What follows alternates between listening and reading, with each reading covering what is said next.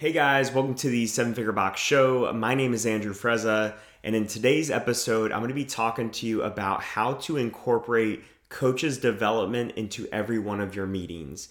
And before I do that, I want to take a step back and just talk about this idea of meetings. I find that regular, weekly, or bi-weekly, or at the worst, monthly, but generally it's weekly or bi-weekly meetings. These are one of the telltale signs of an established gym that is treating their gym like a real business and not like a hobby. Okay, and I find it is just a very good litmus test to decide of whether or not you are treating your gym like a real business or like a hobby is whether or not you have regular meetings or not. And I find that a lot of people who don't have regular meetings, one of the reasons they don't do regular meetings is that they don't feel like they have enough really good topics to talk about. They know they should be doing coaches development. They know they should be meeting weekly with their team or regularly with their team, but they're not doing it because they've either done it in the past or they haven't committed to it because they don't feel like they have enough topics to talk about or enough really good coaches development tools and drills to do in each one of those meetings. There's also a category of people who have done coaches meetings in the past and they found them to be ineffective because they didn't have these tools and ideas. And those meetings turned into complaining sessions, and they had coaches just basically airing out their dirty laundry in these meetings, and nothing productive was really getting done. And then there's a third category of people who are doing regular meetings. They see them as important. They understand why they need to be doing them, but they're running out of good ideas to do regular coaches development or to make those meetings worthwhile for the teams and themselves. So I want to talk about 3 simple drills that you guys can do as coaches development tools that can be recurring tools for you. So you could use all 3, or you could literally use just one of these 3 ideas and just keep doing it over and over and over again in each one of your meetings. These all have legs in that sense where you can reuse them over and over again.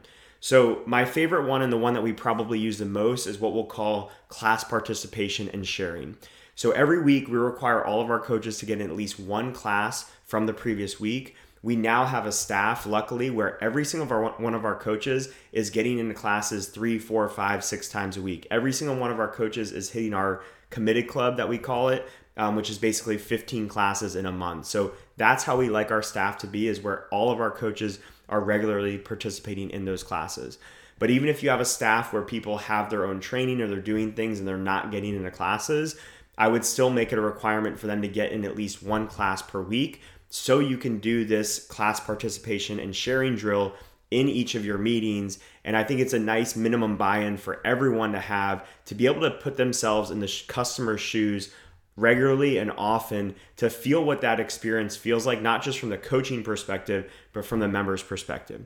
Okay, and once everyone does a class each week, when we get to the weekly meeting, they get the floor, every coach gets the floor for a couple minutes to share 4 different things. Number 1 is one specific thing that they loved about that class that they took.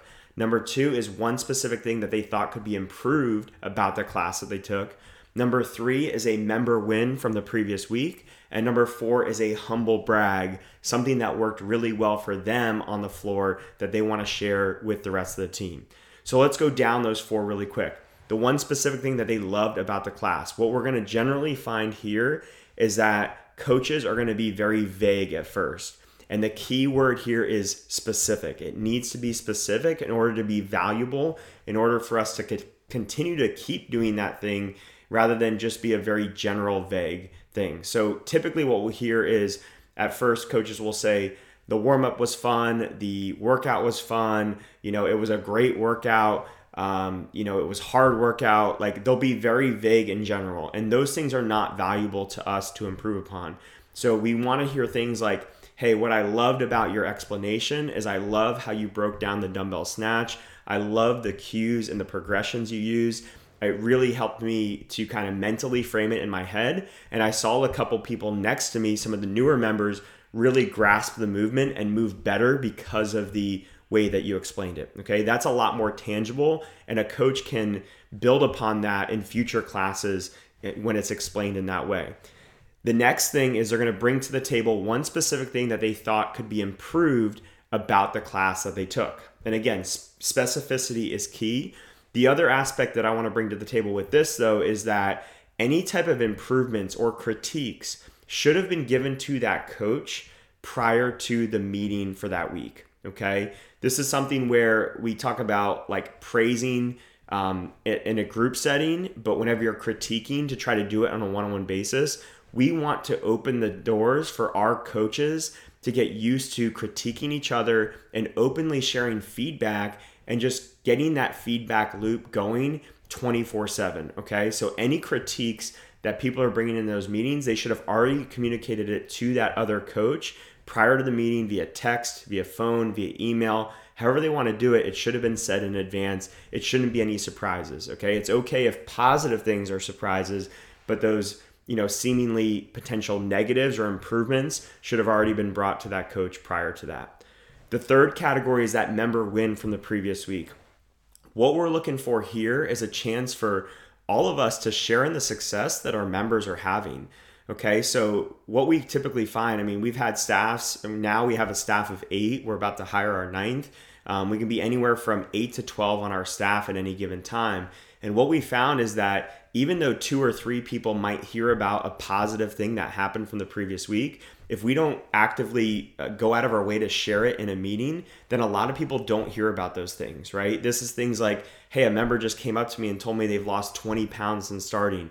Another member is down 5% body fat. This member just PR'd this workout by 2 minutes or PR'd their squat by 20 pounds. All these things don't get communicated well enough amongst our teams. And this is a really cool way to, number one, add some positivity to your meetings and start to celebrate it, but reconnect to your why of why you do what you do and get everybody understanding the type of positive impact that you're having on your members and on your local community. And then the fourth category is that humble brag. And this is an opportunity for coaches to share something that worked really well for them that other coaches probably didn't see, right? A lot of us coach alone. Sometimes we're coaching with another coach, but a lot of times when we're coaching, we don't have someone watching over our every move. We don't have someone celebrating in all of our successes. So, we might try something in class. Maybe we try a different cue. Maybe we explain something a certain way and it really landed with that class and that, someone moved a lot better because of that cue, or a class got a much better stimulus out of the workout because of the way we explained it. And I think it's a really good opportunity for coaches to be able to share those things that worked really well for them that the rest of the group didn't see. And again, specificity is always key here. The more specific we can be with that thing that really worked, the more tangible it is for someone else to be able to take it and implement it into their own coaching, okay? So that class participation and sharing, you can literally open every single meeting or close every single meeting with that, just going around the room, giving each of your coaches the floor for 2 to 4 minutes and allowing them to talk about each one of those categories. The second category that I'm going to touch on is the coach's corner. Okay, this is something that we actually haven't done in a while. We've actually brought on more recently, we brought on outside people like chiropractors and PTs to kind of run this coach's corner, but it can be a really effective way to have your coaches expand on their own knowledge and improve their abilities to learn and synthesize information and teach it to others. So the way that this would typically break down is, let's say you have 5 coaches on your staff. You would give each of your coaches a time slot in your meeting for each of the next 5 weeks. Okay, so one coach would have week 1, one coach would have week 2, one would have week 3, one would have week 4, one would have week 5. And you probably want to give them at least 10 days notice, 14 days notice on this, so they have time to pick a topic, prepare for that topic, and be able to present it to the group. And all you're going to do is give them the floor for 10 to 20 minutes, maybe more in some cases, but 10 to 20 minutes is usually fine, where they get to teach the coaches about something that they feel like they're an expert on, or maybe something that they're just learning on. Maybe it's a topic where they're talking about a book or a podcast that they just recently read or listened to that they felt was really impactful that they want to share with the rest of the team. Maybe it's someone who's doing a nutrition course, or another, just did a specialty course like a gymnastics course or an online lesson planning course, and they're teaching those aspects to the group. Okay, so not only does it allow the group to get the knowledge from the coach, but your coach who's learning about this topic is going to learn about it on such a deeper level once they're forced to teach it and coach it to others. So it's a really cool way to get your team more on the same page while also improving the abilities of each individual coach. And then the third category of coaches development that I want to hit on is what we'll call movement brainstorms and breakouts. Okay, and you can kind of take this a couple different ways. This will probably even spark some ideas for you guys to do something even completely differently from what I'm saying on here. But the two ways that I'm thinking of is, one is to just take a movement like the back squat, and go to an area in your gym where you guys can set up a bar on the rack and just nerd out on everything that you know about the back squat. So you talk about the stance, the grip, the points of performance. You talk about variations of the back squat like low bar and high bar and how they might be different and where they might be applicable for different types of athletes. You talk about the common errors for the back squat and common corrections, right? Go through visual, verbal, tactile cues to improve the back squat. You can talk about accessory movements for improving the back squat or scaling the back squat for injured athletes and how you might attack that. And you can just really nerd out on everything that you guys know on the back squat and just kind of take turns like round robin style where people are just hopping in and showing something, spitting out an idea, and then everyone's just kind of building on it. And then you can have someone in the group that takes notes to start to track this information and streamline it, put it in a more organized fashion so that you guys can revisit this information and learn from it for months and years to come. Another way to do this is very similar to the way the level 2 or the level 3 might run, where you would have a coach teach that movement to a portion of your group, and then you have other coaches out there observing, providing feedback, and usually you're going to give the coach the floor for 3 to 5 minutes to kind of teach this to a small group, and then you'd spend another 5 minutes breaking out what you liked about how they taught it, what things they missed, and that's a really cool way to get some hands-on coaching experience and in-person real-time feedback on that. Okay, so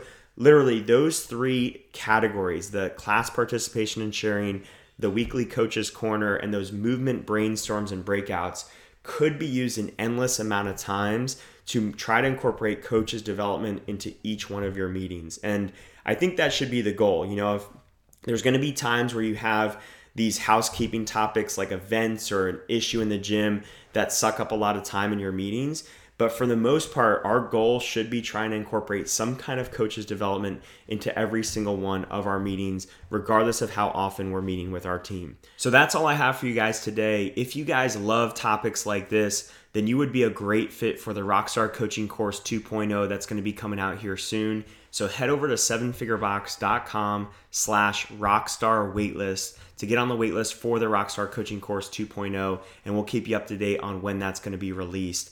If you have any questions, as always, feel free to reach out to andrew@crossfitpalmbeach.com. And I would also appreciate a 5-star review. If you guys have gotten value out of this podcast, out of this episode, I would highly appreciate a 5-star review on iTunes. But other than that, I hope you guys have a great day. We'll talk to you soon.